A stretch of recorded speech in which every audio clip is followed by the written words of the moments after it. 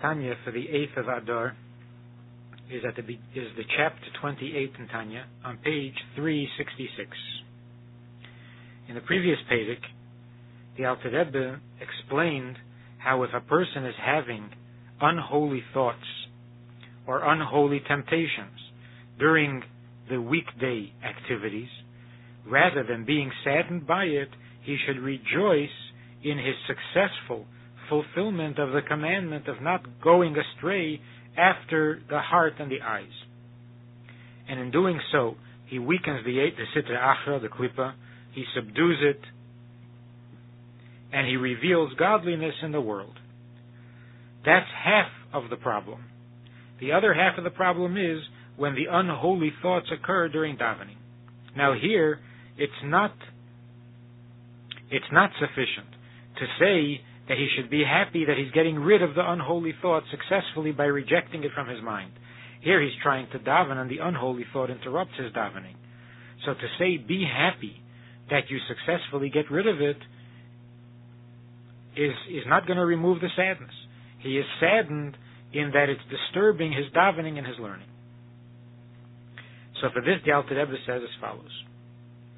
Va'afilu im neiflim lehirhure taivis v'shar machshav v'zoris b'shas ha'aveda b'teira b'tfila b'kavano, even if these unholy thoughts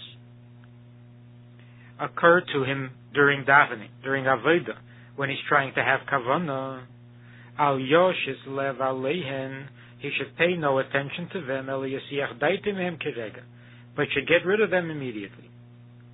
V'gam al yihi sheita la'aseg b'halos hamidei shel hamachshava zara. He also should not be a fool and try to elevate the emotion within the unholy thought. Keneda, as is known, that the emotion behind the thought can be salvaged and elevated and brought back to its source. It's almost as if the holiness within the unholy thought comes to the person begging to be released, because the holiness or the emotion, which is basically a neutral and kosher thing, is trapped within unholiness, in the klippa. So the unholiness, for example, of love and affection, when it comes in the form of an unholy thought, so that emotion is trapped in the unholiness, and it comes to the person asking to be elevated, to be released from its unholy shell, from its unholy klippa. But here the Alter Rebbe says to the Beinani, don't be a fool and try to elevate the emotion from the unholy thought, because such things were said only for tzaddikim, that a tzaddik can elevate the emotion, the neutral, kosher emotion, that is trapped within the unholy thought, the unholy klippa. Where does the tzaddik get unholy thoughts so that he can elevate the emotion within them? And why is only the tzaddik able to do it?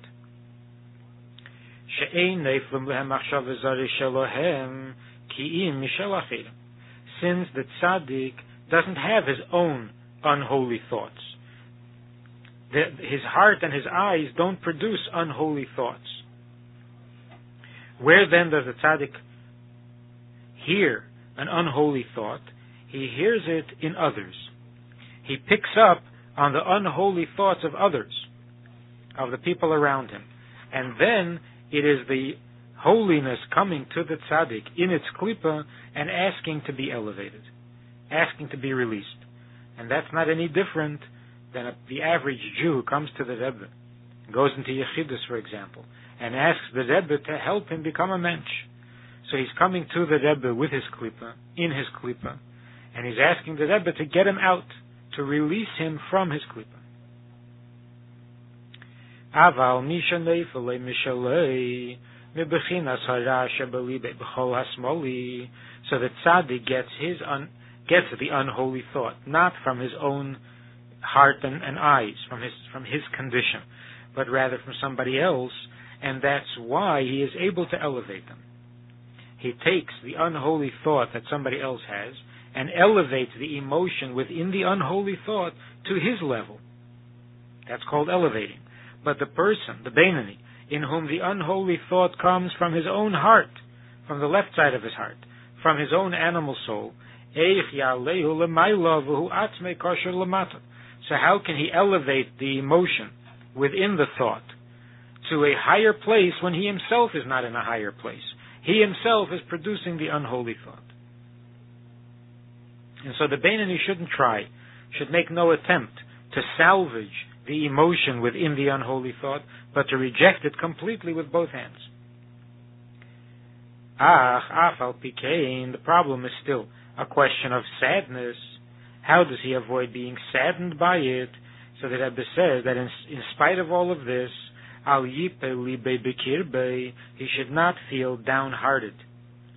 To feel saddened and embarrassed, ashamed of himself during the davening, because it has to be done with great joy, the service of God.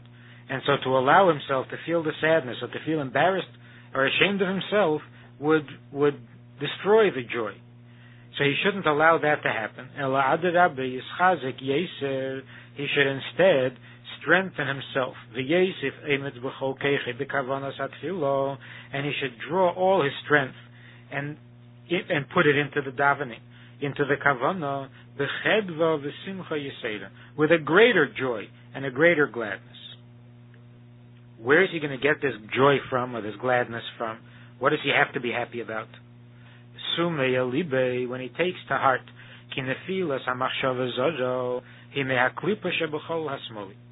when he realizes that this unholy thought is coming from the klipa, from the left side of the heart. This animal soul in the Beinoni is at war with the godly soul. That's the condition of a Beinoni.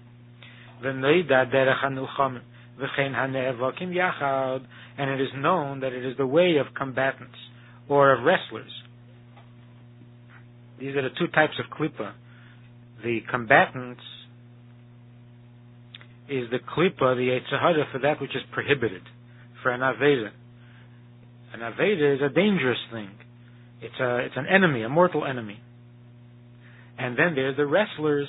That's the Yetzirah for permissible things, where it's a question not of life and death, of good and evil, but a question of indulgence in the permissible that drags you down, like wrestlers.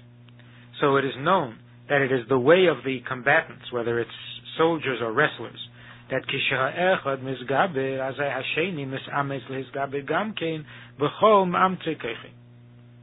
that when one of them becomes determined, when one of them is gaining the upper hand, then the other one exerts himself and marshals all of his strength and becomes more determined to resist. And therefore,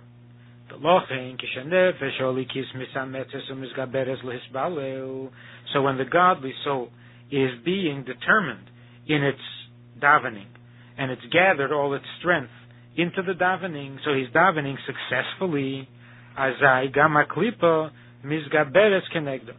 the klipa, the animal soul, also becomes more determined. To destroy an unholy thought of its own.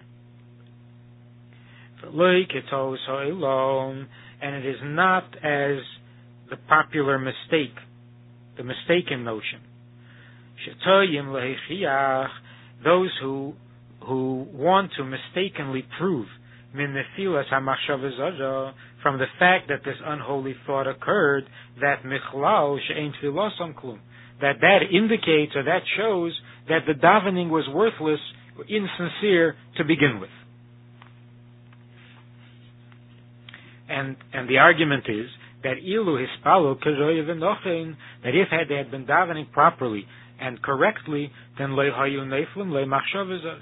then he wouldn't have had the unholy thoughts. And they would have been correct, it would have been true, if he had only one soul,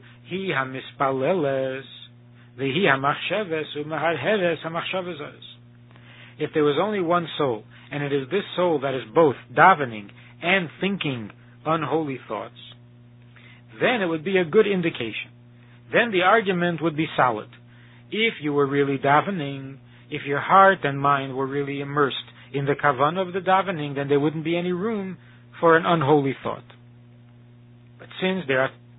But that's only if there was one soul, because one soul can't be producing holiness and unholiness at the same time. But the truth is that that there are two souls that are battling with each other in the person's mind. Each one of them wishes and desires. Each one of the souls wants to rule the mind and wants to fill the mind exclusively. So all thoughts of Torah, all thoughts of godliness comes from the nefesh halikis, and all worldly thoughts come from the animal soul.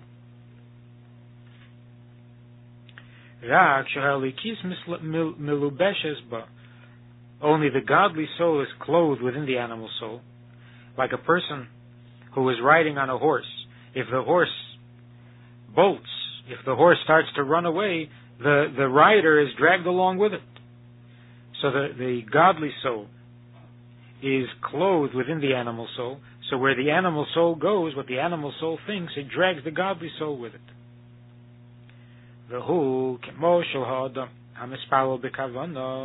So this predicament where the Beinoni finds himself, distracted by unholy thoughts coming from the animal soul that is marshaling all its strength to resist or to counter the intensity of the godly soul's davening, what can we compare this to? To a person who is davening with kavan, and standing next to him is a wicked non-Jew, and he is making conversation and talking to him in order to distract him.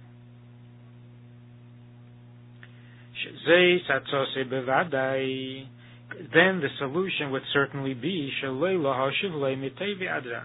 that he shouldn't respond to him positive or negative. He should make like he were deaf and doesn't hear. Because if he does respond, whatever the response is, the distractor will have succeeded. And he fulfills the advice, follows the advice that is given in Mishlei.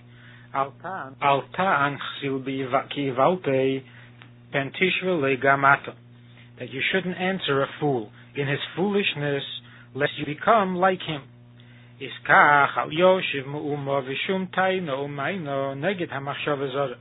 the same way, he should not respond with any kind of argument at all against this unholy thought, against the machshava zara.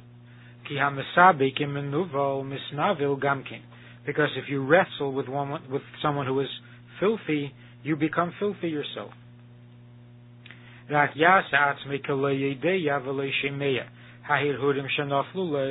Instead, he should make like he doesn't hear and he doesn't know these unholy thoughts, and remove them completely from his mind. And he should put more strength, more energy into his concentration. And if it finds that it's very difficult, he can't get them out of his mind, these unholy thoughts. Have taken hold and distract him with great intensity. Then he should throw himself at God's mercy. He should humble himself before God. And he should plead with God in his thought. Since he's in the middle of davening, he does it in his thought. That God should have pity on him with his abundant pity, abundant compassion. Because here a person is stuck in unholiness. He can't get rid of his unholy thoughts, and yet he's asking God for help. It seems like a great chutzpah. So the Alter Rebbe says that he's turning to God based on the knowledge that God's compassion is abundant. He can have compassion even over such a person. And the reason, like a father takes pity on his children, not necessarily because the children deserve, but because the children come from him, from his brain.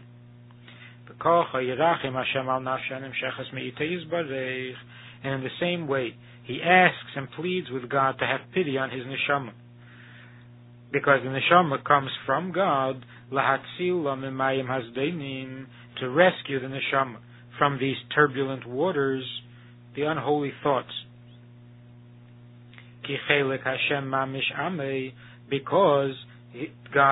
Because God's people are literally a part of him. And so, for the sake of the neshama, and by the worth of the neshama, he pleads with God to help him get out of this unholy obsession, the unholy thought that is obsessing his mind. In the Hayom Yom, for the 8th of Adar, the Rebbe writes that the Alter Rebbe hat einmal reingerufen a junger Mann von dem Maggid Talmidim. The Alter Rebbe once called in a young man who was a student of the Maggid. Und hat ihm gesagt, mit einem Nigun kedarke, and he said, with the Nigun, with which the Alter Rebbe used to speak in a sing-song voice. He said, Ich hab a mitzvah von ulamadetem eisam es benechem. I have a mitzvah of teaching Torah to my children. Und du hast a mitzvah von zonen mefarnes bnei beise. You have a mitzvah to support and feed your family. Lass mich sich beiten. Let's exchange mitzvahs. Ich will dir geben, du sollst kennen mekayim sein dein mitzvah. I will pay you so that you'll be able to fulfill your mitzvah of feeding and supporting your family. Und du lerne mit mein Sohn. And you teach my son, be my son's teacher. Das gewähnt der Mittler Rebbe. The son was the Mittler Rebbe.